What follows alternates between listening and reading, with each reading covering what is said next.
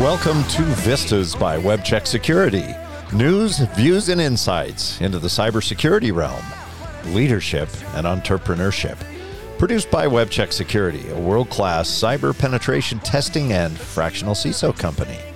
My name is Greg Johnson, and I'm your host. Today's podcast welcomes Neil Gonsalves, founder and CEO of Webcheck Security's longtime partner, ARC360. Joining Neil is Bernie Wedge, a key member of ARC360's advisory board, and just a cool guy.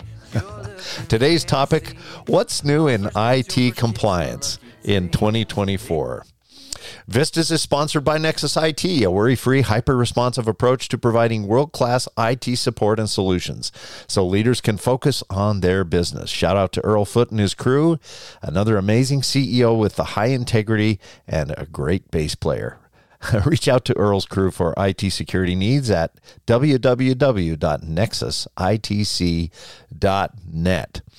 And now, folks, to introduce our founder and esteemed board member today, Neil Gonsalves is the founder and CEO of ARC360, a dynamic, results-focused leader with successful track record in helping businesses with their information security and compliance strategies and initiatives.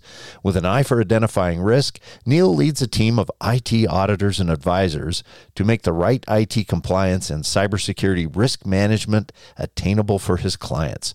With an impressive track record of successfully helping clients in various assessments such as SSAE 21, PCI DSS, ISO 27001, and HITRUST, Neil now guides ARC360 to excellent.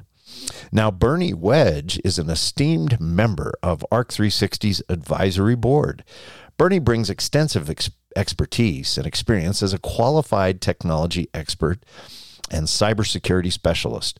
With over 35 years of strategic leadership at Ernst & Young, including leading the EY America's technology risk practice, Bernie is now instrumental in shaping ARC360's business strategy, with a focus on driving the highest quality of services provided to their clients. Together, Neil and Bernie bring a wealth of knowledge and expertise to the podcast. Gentlemen, welcome to the podcast. I'm so honored to have you here today. Neil, let's start with you. Let's catch our audience up. It's been 2 years since you've been on this podcast. Tell us a little bit about what you've been doing, what's up with your family, and maybe a little bit about what you like to do in your spare time. Absolutely. Greg, first and foremost, thank you so much for having Bernie and myself on your podcast. I know we had a lot of fun doing this the first time, and I'm sure we're going to have a wonderful time today, but more importantly, also, providing some good knowledge to your audience that would really, be of value to them as they go into 2024. Just a little bit about what has transpired since the past couple of years. So obviously, as a firm, I'll go a little bit on the professional side first. The ARC360 as our firm has grown really well. We've added a couple of service lines to our suite of services that we provide as well. And the firm has been growing really well. We are fortunate to serve a very wonderful and diverse set of clients and helping them through their security and compliance initiatives. And so absolutely, Greg, it's been wonderful. No complaints at all out there. On a personal front, since we last spoke, my daughter graduated from the University of Michigan and actually is back in Atlanta working for Delta. And my son is a freshman at Georgia Tech, and he's currently he's enrolled to the aerospace engineering program. So everything going well on the personal front. Have had a little bit of time to devote to myself as well. You mentioned what you like doing. I've started playing a lot more tennis and, really enjoying that. And as you know, whenever we do chat, I love food. So I always tell people, I live to eat and not the other way around. So, so those are a little bit of, my passion and my hobbies in terms of what I do outside of my time. and when I'm not involved with ARC 360. Fantastic. Well, you love food, but you're looking slim and svelte, and now I know why. You're playing tennis, right? But I won't play you, Neil. I'm a terrible tennis player. I do racquetball. I lift weights. I don't play tennis. Is that okay? All right. Well, thank you, Neil. Bernie, tell us a little bit about yourself for our listeners. Yeah, thanks, Greg, and thanks for calling me a cool dude. That was a really impressive opening. So glad to be here, and I have 4 kids, family side, and 2 grandkids now. It's the light of my life, and spend a lot of time with. I have to meet your buddy Earl. I'm also a musician. I'm a trumpet player, and I'm trying to get back into that. So I need a bass player. I need somebody to hook up with to have a band, I think. Very good. And finally, this time of the year, I'd be remiss to say I'm a big college football guy. I have to say I'm a proud graduate of the University of Alabama. I know there's a lot of Alabama haters out there, but we're on the way to the playoff again. I feel it this year, so more to come. Glad to be here. Congratulations to Alabama fans everywhere. I won't talk about my alma mater, BYU. They've unfortunately not been too good. They almost beat Oklahoma and just fumbled and an interception, and you can't do that and win ball games. Anyway, we don't want to talk about football today. Bernie, thank you for being on as well. We really appreciate all of the insight and advice you bring to ARC 360. It's been fun to see ARC 360 grow over the last 5 years, and we certainly have witnessed that. Well, Bernie, there's been a lot of changes in compliance, so we're going to kick this off with you today. There's SOC 1, there's SOC 2. SOC 1 has to do with companies that are involved in the general ledger or the financial controls of other organizations. So many fintech and financial type companies, services companies will often be asked to get a SOC 1 report. Well, what's changed? What's new there? And what do companies need to be aware of, Bernie, with regards to SOC 1 reports in 2024?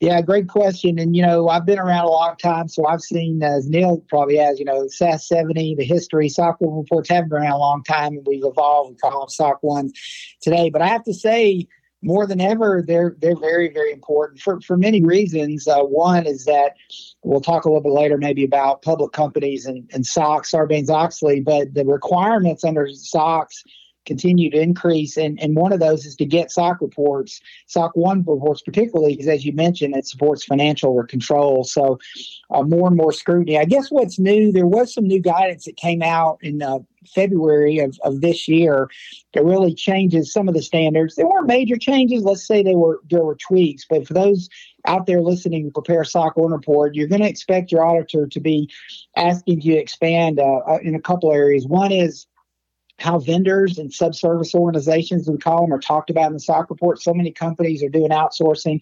That has to be adequately described.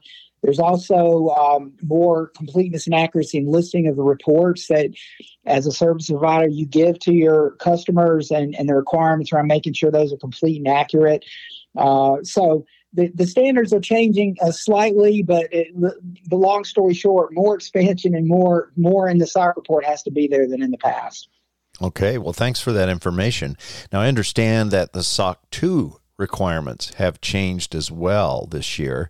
And for our listeners, SOC 2 is a little bit more ubiquitous than SOC 1 and has to do with all service organizations broadly and attests to the design or the effectiveness of their cybersecurity controls. So tell our audience what's changed with SOC 2 requirements and what do they need to be aware of in 2024? Yeah, I love that word ubiquitous, Greg. You're right. And it's funny, 10 years ago, it would have been the opposite. There were more SOC 1s, but SOC 2s are exploding. Yes. Right. Companies' requirements to want to demonstrate their cybersecurity controls. Vendor risk management requirements are requiring contractually companies to have a SOC 2. So we've seen major explosion there. So similar to SOC 1, the standards have been updated for SOC 2. So those going through a SOC 2 this year, in October of last year, there were some updates. And then once again, probably not major updates, but the main couple of things are the trust services criteria. So those who do SOC 2 know these are the set of standards and objectives. There's about 30 or so specific control criteria that SOC 2 requires you to be audited against, the points of focus that are under those control criteria have been expanded. So things like maybe companies are already doing like multi-factor authentication, you now have to discuss whether or not you're doing MFA or not doing MFA, and if not, why not? So there's things like that. The risk assessment guidance is increased.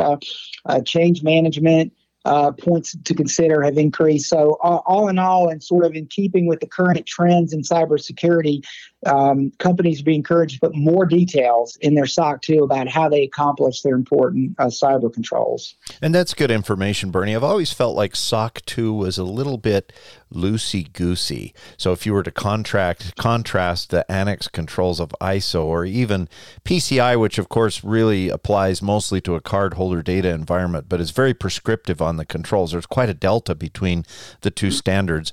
And a lot of companies use SOC 2 almost as their cybersecurity framework, but in doing so, they kind of miss a lot of good security controls potentially. It's good to see that the AICPA is kind of, I guess, tightening those requirements. Would you agree that's what's happening here?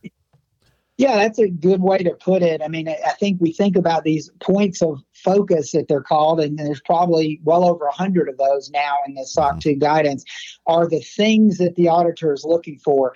It might not be prescriptive, as an actual requirement, but it does require the auditor to consider and work with the companies to consider based on their risk profile. Are these points of focus, required or not required? So I think it's becoming closer to a list of things you need to do, not quite to the full requirement, level as you mentioned, but, definitely a lot more for auditors to look at when they're performing the SOC 2 attestation. Good information.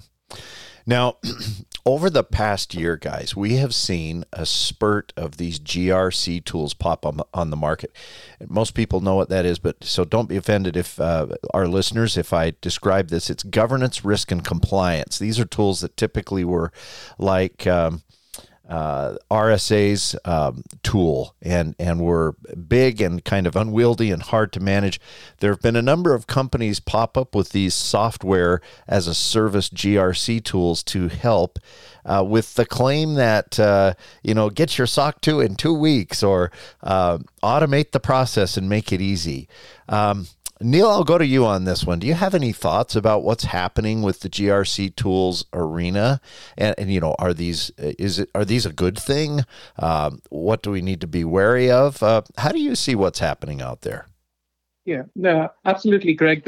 Just to get started off with, I just want to kind of differentiate a little bit between, the traditional GRC tools that we've been used to seeing. These are the large ones like Archer. Archer, right? RSA Archer.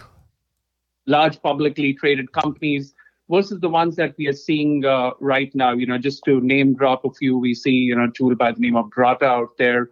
Then there's Vanta. So those are a couple of names just for people to get to draw some linkage. Right. But just, we're kind of differentiating those two in terms of calling one GRC tools. And the other are more of security and compliance solutions. Okay, so they are more targeted around information security. They do have some enterprise-wide stuff as well, but obviously the greater focus on those tools is around security and compliance. I would definitely say, to your audience, these there are a ton of tools out there. So, I mean, first and foremost, your audience should really evaluate, is this something that they truly want? There are benefits to implementing, any of these tools, right? I mean, just a couple of examples that I can give. First and foremost, these tools link to various parts of your information system. So gathering data from your information systems that would be used or relevant to an audit in an automated fashion, is truly beneficial. So it not only saves you time, but also enhances the control, right? It's kind of, you're looking at things almost in real time. So that would be one significant benefit. The other benefit, more from an audit perspective, and when we get involved, is that at that point in time, the client has already pulled a lot of the information into these tools, right? And when we go in and audit the client, the information that we need to obtain as part of the audit is already sitting out there. And it makes the process a lot more efficient. but then also, helps facilitate an effective audit as well. And we do see some benefit in terms of the level of effort. And the way we've always approached it is that, if we can save some time on the audit, definitely, why not we pass those savings back on to the client? But Greg, also to your point, I think, I want your audience to know it's not just a one size fits all, correct?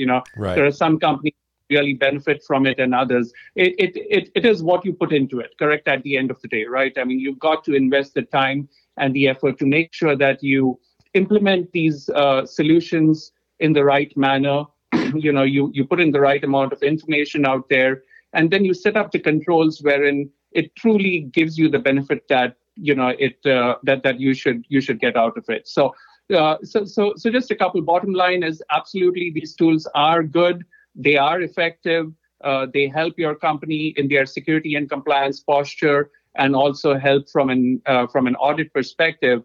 But obviously, you should be doing a thorough evaluation based on what your needs are. Okay, so hopefully that I gave you a long-winded answer to your question, but I wanted to very clearly explain that.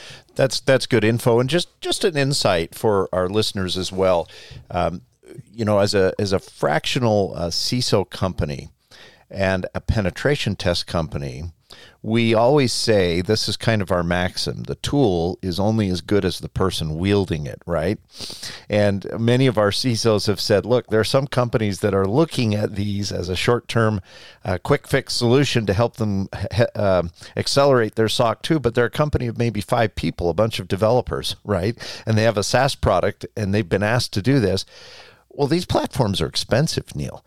And with a 5-person company managing by spreadsheet is probably okay for a few years until such time as the company is large enough that the agents on the machines to tell you whether your endpoint is turned on and all of the corporate memory that these tools provide can provide that kind of a return on investment and an advantage. And even when they do, or when they reach that point, you got to have somebody that knows what they're doing running those tools. And so what we see is a lot of these companies will spend, let's throw it out there. These tools are usually $10,000, $15,000, $20,000, and that's even below the 50 user mark, right? And so companies, I think to your point, really have to evaluate the ROI there. I think for larger enterprise, it is a good thing, but it doesn't, of course, invalidate the absolutely essential skill of a good company like ARC360 coming in, who's AICPA certified, is a CPA firm focused on IT assurance, to not only make sure they're going down the right path, but to provide that independent audit and the ultimate certification or examination. Correct. Yeah, so there is a double-edged sword there, and the tool is only as good as the person wielding it. Absolutely. So yeah. We've found that we have some partnerships with some of the above, Aptega, Vanta, and we can actually go in and install those products and run them for the company. But then guess who we turn to? We pull in our partners, and ARC360 is, as you know, recently we pulled you in to do the compliance services, and what you do is extremely, extremely valuable.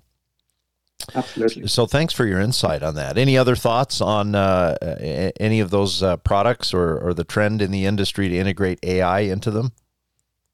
Greg, just let me add a couple more points. One of the things, and I'm sure we'll touch upon this also a little bit later, but the integration of these tools into various compliance initiatives, right? So it's not only with the SOC, but some of these tools map very nicely to other compliance initiatives. So, your ISO 27001 or PCI.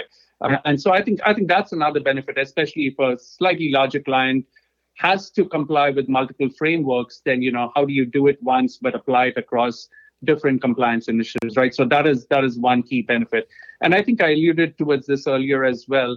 There is a lot of intelligence built into these tools as well. So, in an automated fashion, if it's again set up correctly, right, to pull information and then generate only exception reporting, wherein a reviewer of this information is not filtering through thousands and thousands of pages, but is obviously getting reports only on an exception basis and focusing on where the key risks lie, correct? So I think there are a couple of other subtle benefits that clients can get out of it. Good insight. Bernie, Neil, you had a comment too. Well, yeah, just adding one thing maybe to close this out where you came back in the opening, but the 2-week SOC 2 is highly unrealistic, particularly for a first go round. We think the cycle takes a while to do the proper planning, setup, preparation to get it right. I think there's danger in trying to do it in 2 weeks that you'll miss something too. So we'd be highly skeptical of the 2-week SOC 2. Absolutely. Yeah. Gotcha. Well, thanks for that insight, guys. Now, another question here. I understand, folks, that ARC360 has become a formal provider of ISO certs. Tell me more about what that is and what does the demand for ISO certifications look like? Yeah, Greg, thanks for bringing that up. So ARC360, as of earlier this year, is now an ISO 27001 certification body.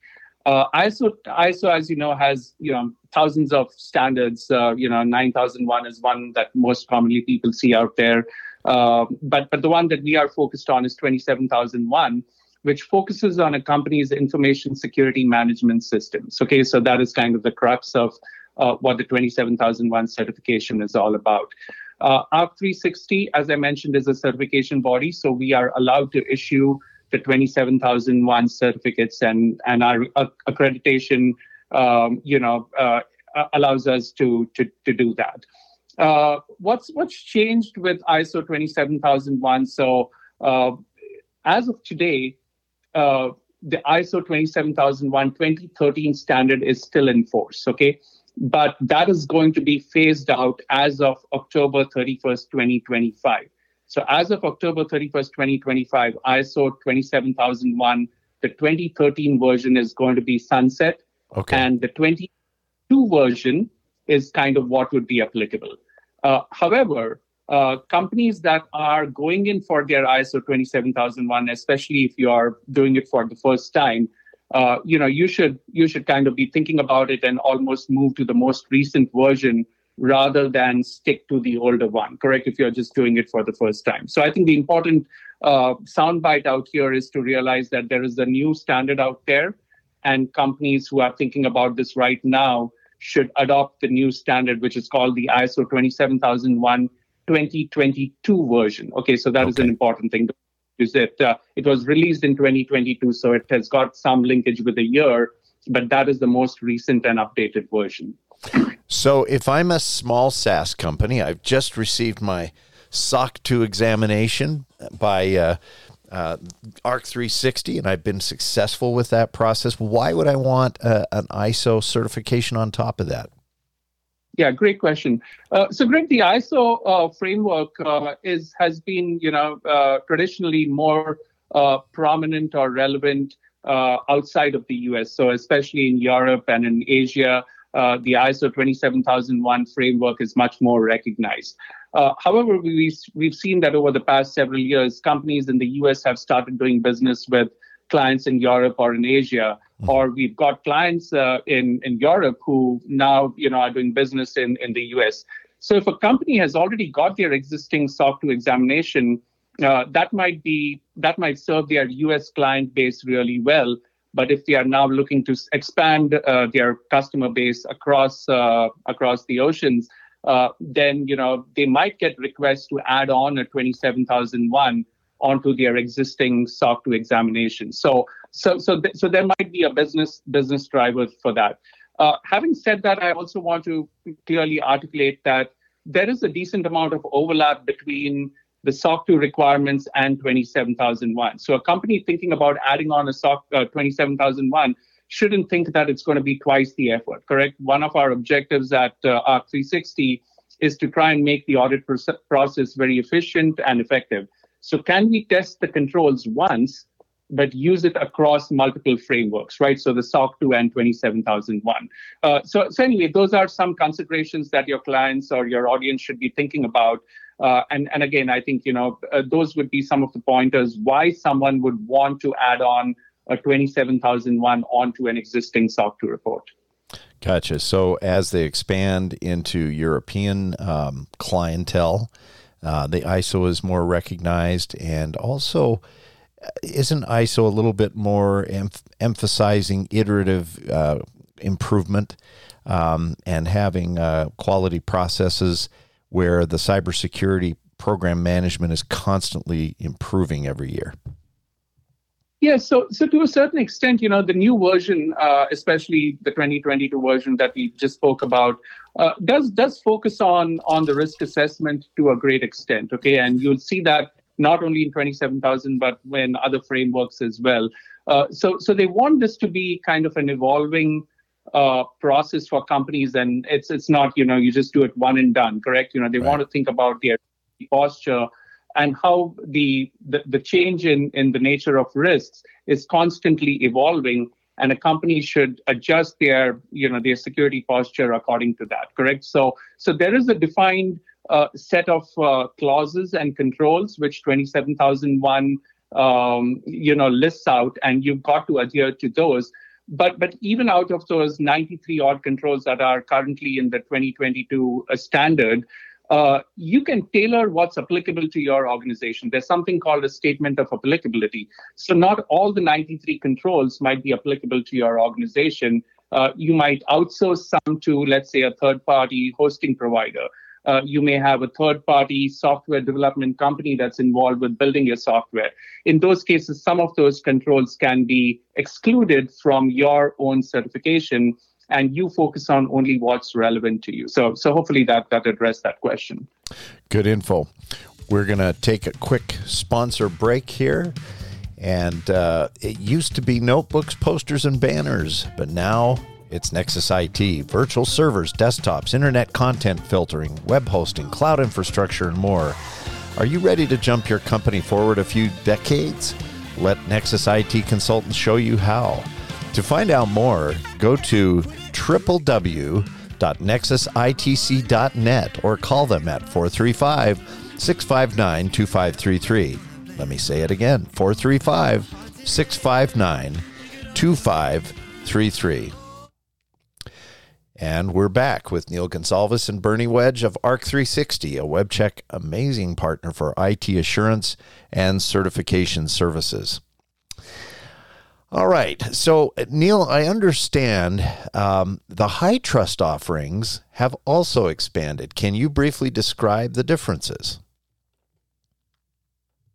Just to let your audience know, first and foremost, high trust was originally started as framework more focused around the healthcare business. It was formed by a consortium of some of the largest healthcare providers and payers out there to build up the framework focused on protected health information. Anthem, Blue Cross Blue Shield, Healthcare Corporation of America, some of those.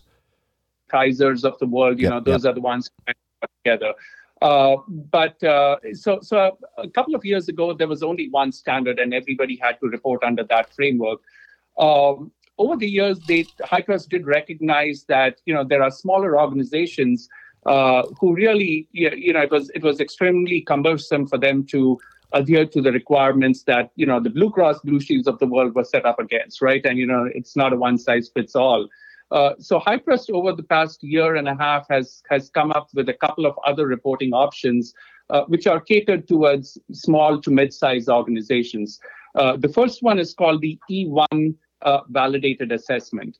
And that focuses around a defined set of 44 requirement statements or 44 controls. It might be a little bit more controls, but requirement statements is what they go by. And that's basically, to serve small clients, but it also helps a company as a stepping stone to get to the next level, right? So you form a good base of controls, and then you can obviously add on as you go along. So that's the first option. The second option is what they call the I1 assessment. And the I1 assessment has a defined set of 182 requirement statements. So still is a significant jump from the 44, but again, it's more for mid-sized companies who have a high level of risk, who have a high level of or a high number of transactions related to protected health information that filters or comes through their organization. And on the very higher end of the spectrum is what is called the R2 validated assessment, which can be anywhere from 300 plus requirement statements going all the way up to 800, 850 odd requirement statements. So again, it's a pretty significant jump, but your audience should understand that they have those three options. All three of those options result in a high trust certification, which actually is issued not by the CTA firm or not by ARC 360. The certification is actually issued by High Trust themselves. So these are the three options, again, for companies who have not really, paid attention, or, just because, it kind of deterred them because the standard was so cumbersome at one point in time, should realize that there are other more reasonable and palatable options that they can now consider. Well, that's good news for smaller SaaS and technology companies that are serving the healthcare market and found High Trust to be kind of unwieldy, as you've implied here. And but it still goes through the MyCSF tool, right? They have to purchase that tool, correct, from the High Trust Alliance. Yes, that is accurate, Greg. So MyCSF tool is the tool that High Trust themselves license. And typically, the entire audit the client has to populate the information. So their set of controls, as well as all the supporting evidence, has to be populated within the MyCSF tool. And then we, as the external assessment firm, go ahead and perform our validated assessment of their controls, again, using all the information within that tool itself. And so there is complete visibility between the auditee, the assessment firm, i.e. ARC 360 or any other High Trust assessor, and then the High Trust organization themselves. So that way, at the end of the day, once it comes time for certification, all the information is all contained at one place, and it facilitates a quicker issuance of the certificate at the end of the day. And you answered a key question, and that is, if the High Trust Alliance issues the certification, do they still need an ARC 360? And the answer is absolutely, because a certified High Trust assessor still needs to come in and validate those controls, even though they've purchased the MyCSF software tool. Correct? Yeah, absolutely. Yeah. All right. Now that kind of leaves us with the final standard to discuss today here, Neil. I left the best for last. PCI. That's almost a swear word with some companies, right? PCI is a necessary evil if you are storing, processing, or traversing any kind of credit card data, particularly as a service provider doing it for others, but even as a large merchant that might have 1 million or more transactions. As we know, years ago, MasterCard said, hey, it's not just the Walmarts of the world that are doing 6 million transactions a year, but 1 million transactions, and you fall on MasterCard's audit radar. And so it kind of lowered the threshold. Well, we've had PCI 4.0 come out. And so what does this change for 2024, Neil? Can you take a minute to describe what's changed, and when does the old standard sunset, and any other insights about PCI this coming year? Yeah, absolutely. So Greg, you rightly pointed out, PCI has now released version 4.0, which supersedes the current existing version, which is 3.2.1. Okay, so that's kind of at a high level for your audience, so that they can, have some reference to go to.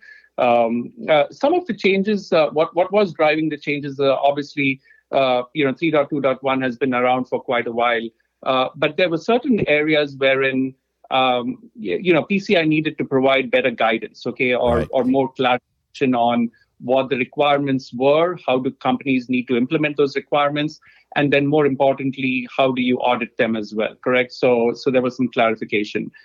There were also some structural changes to the actual, format of PCI, so rearranging of some of the requirements, from, requirement 3 on to requirement 12, and kind of, vice versa. So that is kind of more old wine in a new bottle, right? And so nothing really significant. But then there have also been some new points of, new requirements that have been added.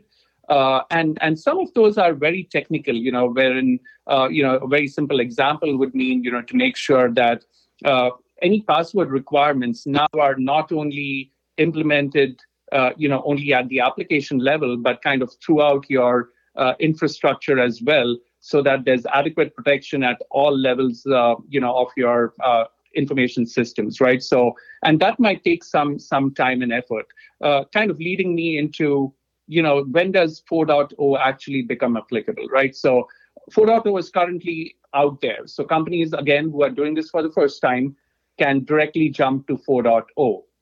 But for companies who are currently on 3.2.1, if your assessment is anytime after March 31st, 2024, so i.e. April 1st, 2024 and onwards, you have to comply with 4.0. Okay, so that is the bottom line. So for companies, let's say, as a simple example, if your last assessment was June of 2023, well, you have to comply with the new 4.0 standard as of June 30th of 2024. Okay, so that's something that you need to be thinking about. Having said that, as of March 31st, 2024, 3.2.1 is going to be phased out completely. It's going to be sunset. So there's not going to be any 3.2.1. Every company from there on would have to adhere to 4.0. There's one point of clarification that I wanted to add. There are some of the across the various changes. Whoever is looking at the standard would see that there are some requirements that are applicable only as of March 31st, 2025. Okay, and so these are some of the more onerous requirements, some of the more stringent changes that PCI is giving companies some time to implement them.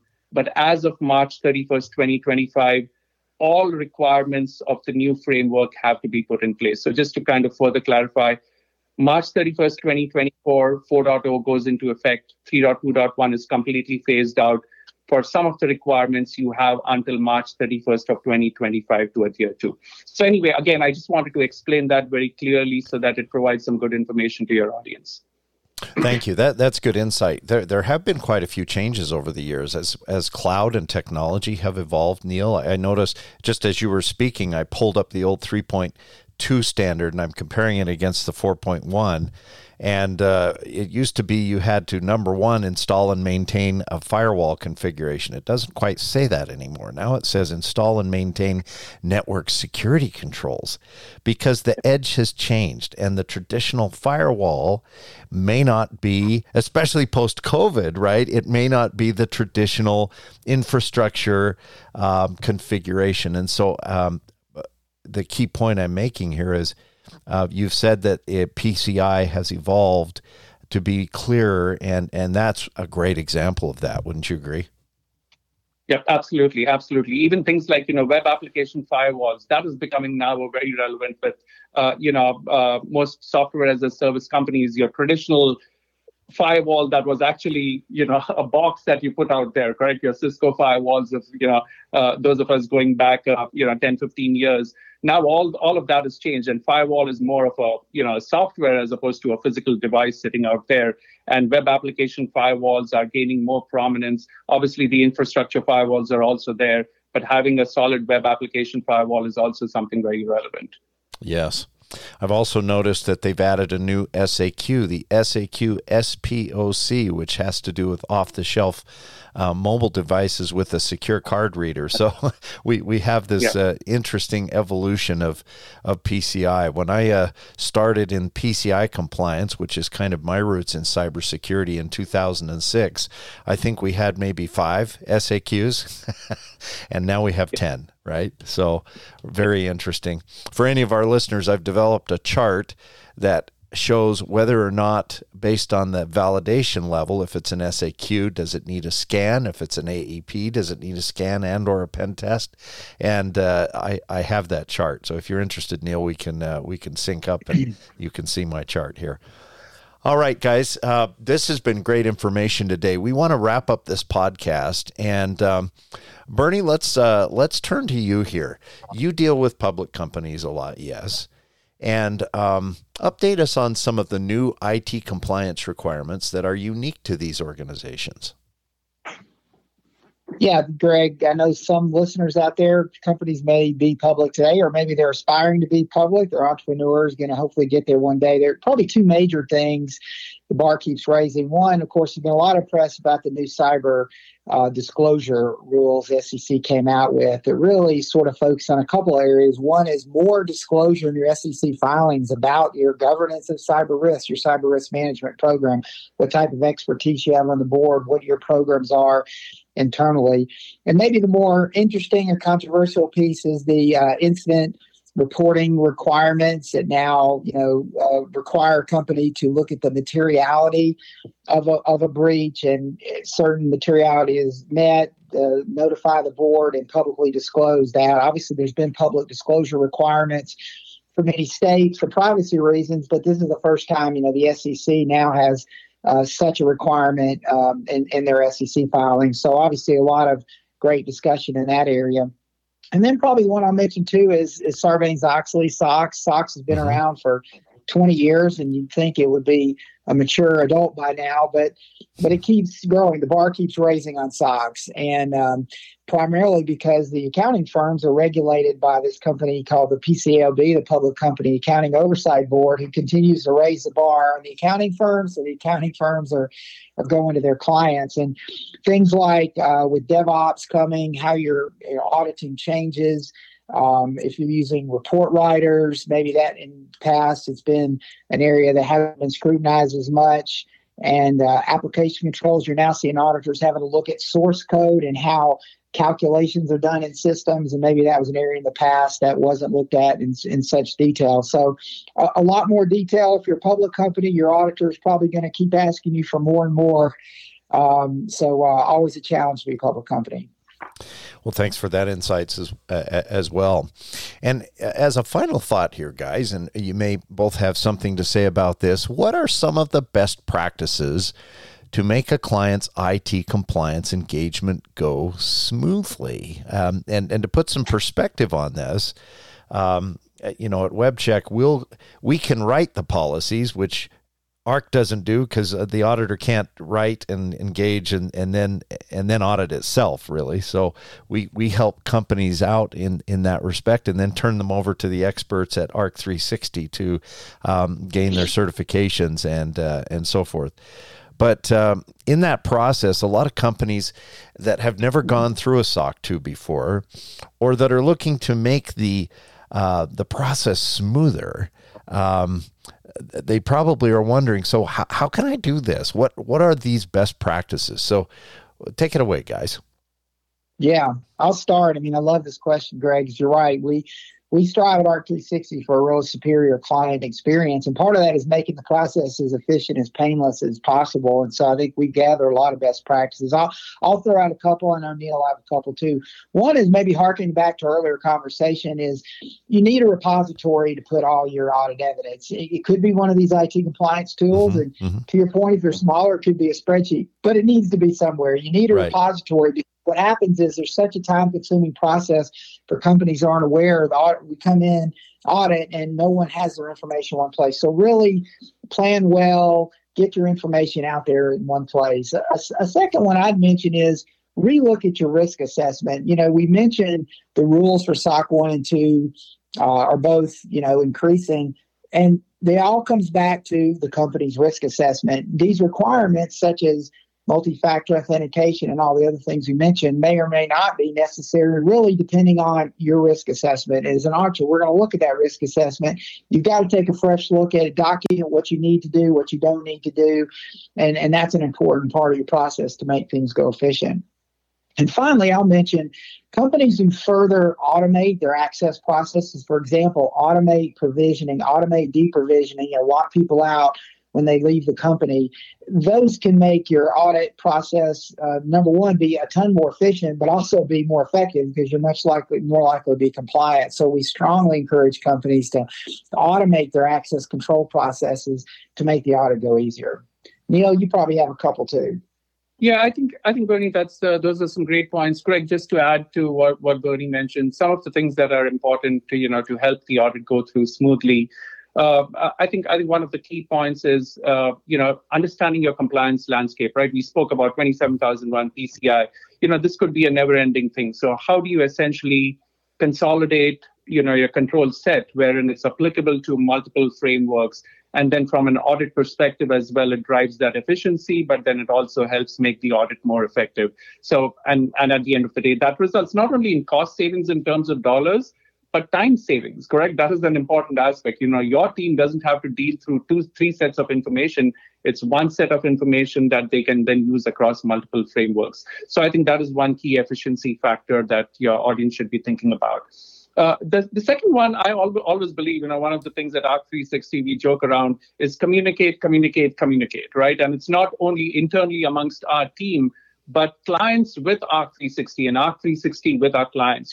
Sometimes I tell my team, being over-communicative is not a bad thing, right? I mean, communicate on a timely basis, communicate frequent, communicate often, communicate the right amount of information as well. And an important aspect of that is, having those conversations early in the game so that we understand the scope of the audit, and right scoping the audit is an important aspect. Sometimes, on a 27001 certification, I can give you an example. There's something called effective number of employees. Well, if you don't understand that concept, you could be treating 300 employees of your company as part of the ISO 27001 scope. But that does not necessarily need to be it. It can be boiled down to, let's say, 15 or 20 of your employees who are truly involved with building, managing, and operating the information security management system. So we can help you define your scope so that it's more targeted based on what your requirements are. I always love examples. So another example I can give you is with respect to the SOC 2 examinations. Do you have to include all 5 categories in terms of, the scope of your examination? Probably not. You might be even able to start only with information security and build on from there as you go along. So those would be a couple of examples in terms of scoping the audit. And then last but not the least, companies spend a lot of money on these examinations, these certifications, these assessments. You're not only doing that, yes, a big factor is to make sure that you can give the assurance to your existing clients. But I think a huge benefit is also to market your services, correct? You've taken the time and effort, you build a robust security practice.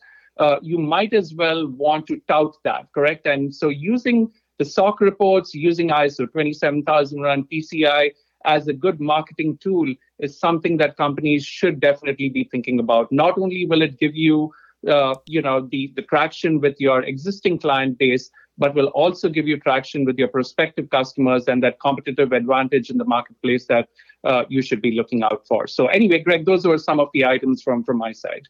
Great insight. Well, guys, as we come to the end of this podcast, what is the best way to get a hold of you? Well, Greg, first and foremost, I'd like to thank you, but you can reach us on the website at www.aarc-360.com. We are also there on LinkedIn, so feel free to reach out to us. Our phone numbers are out there. Our email addresses are out there. So any which way that you can, definitely feel free to reach out to us. More importantly, we are here always to help, work with the clients to make sure that, like I said earlier, one of my objectives is to make the right level of IT security and compliance attainable to our clients, large or small, correct? And, that's my objective out here at ARC360 is to be able to help our clients and make sure that we do right by them. Fantastic. Neil, Bernie, it has been an honor to have you here. Thank you so much for your valuable time and for your participation today. Lots of good information, and I hope listeners will kind of go back, rewind, dissect. Very helpful indeed. Vista's thanks its sponsor, Nexus IT Consultants.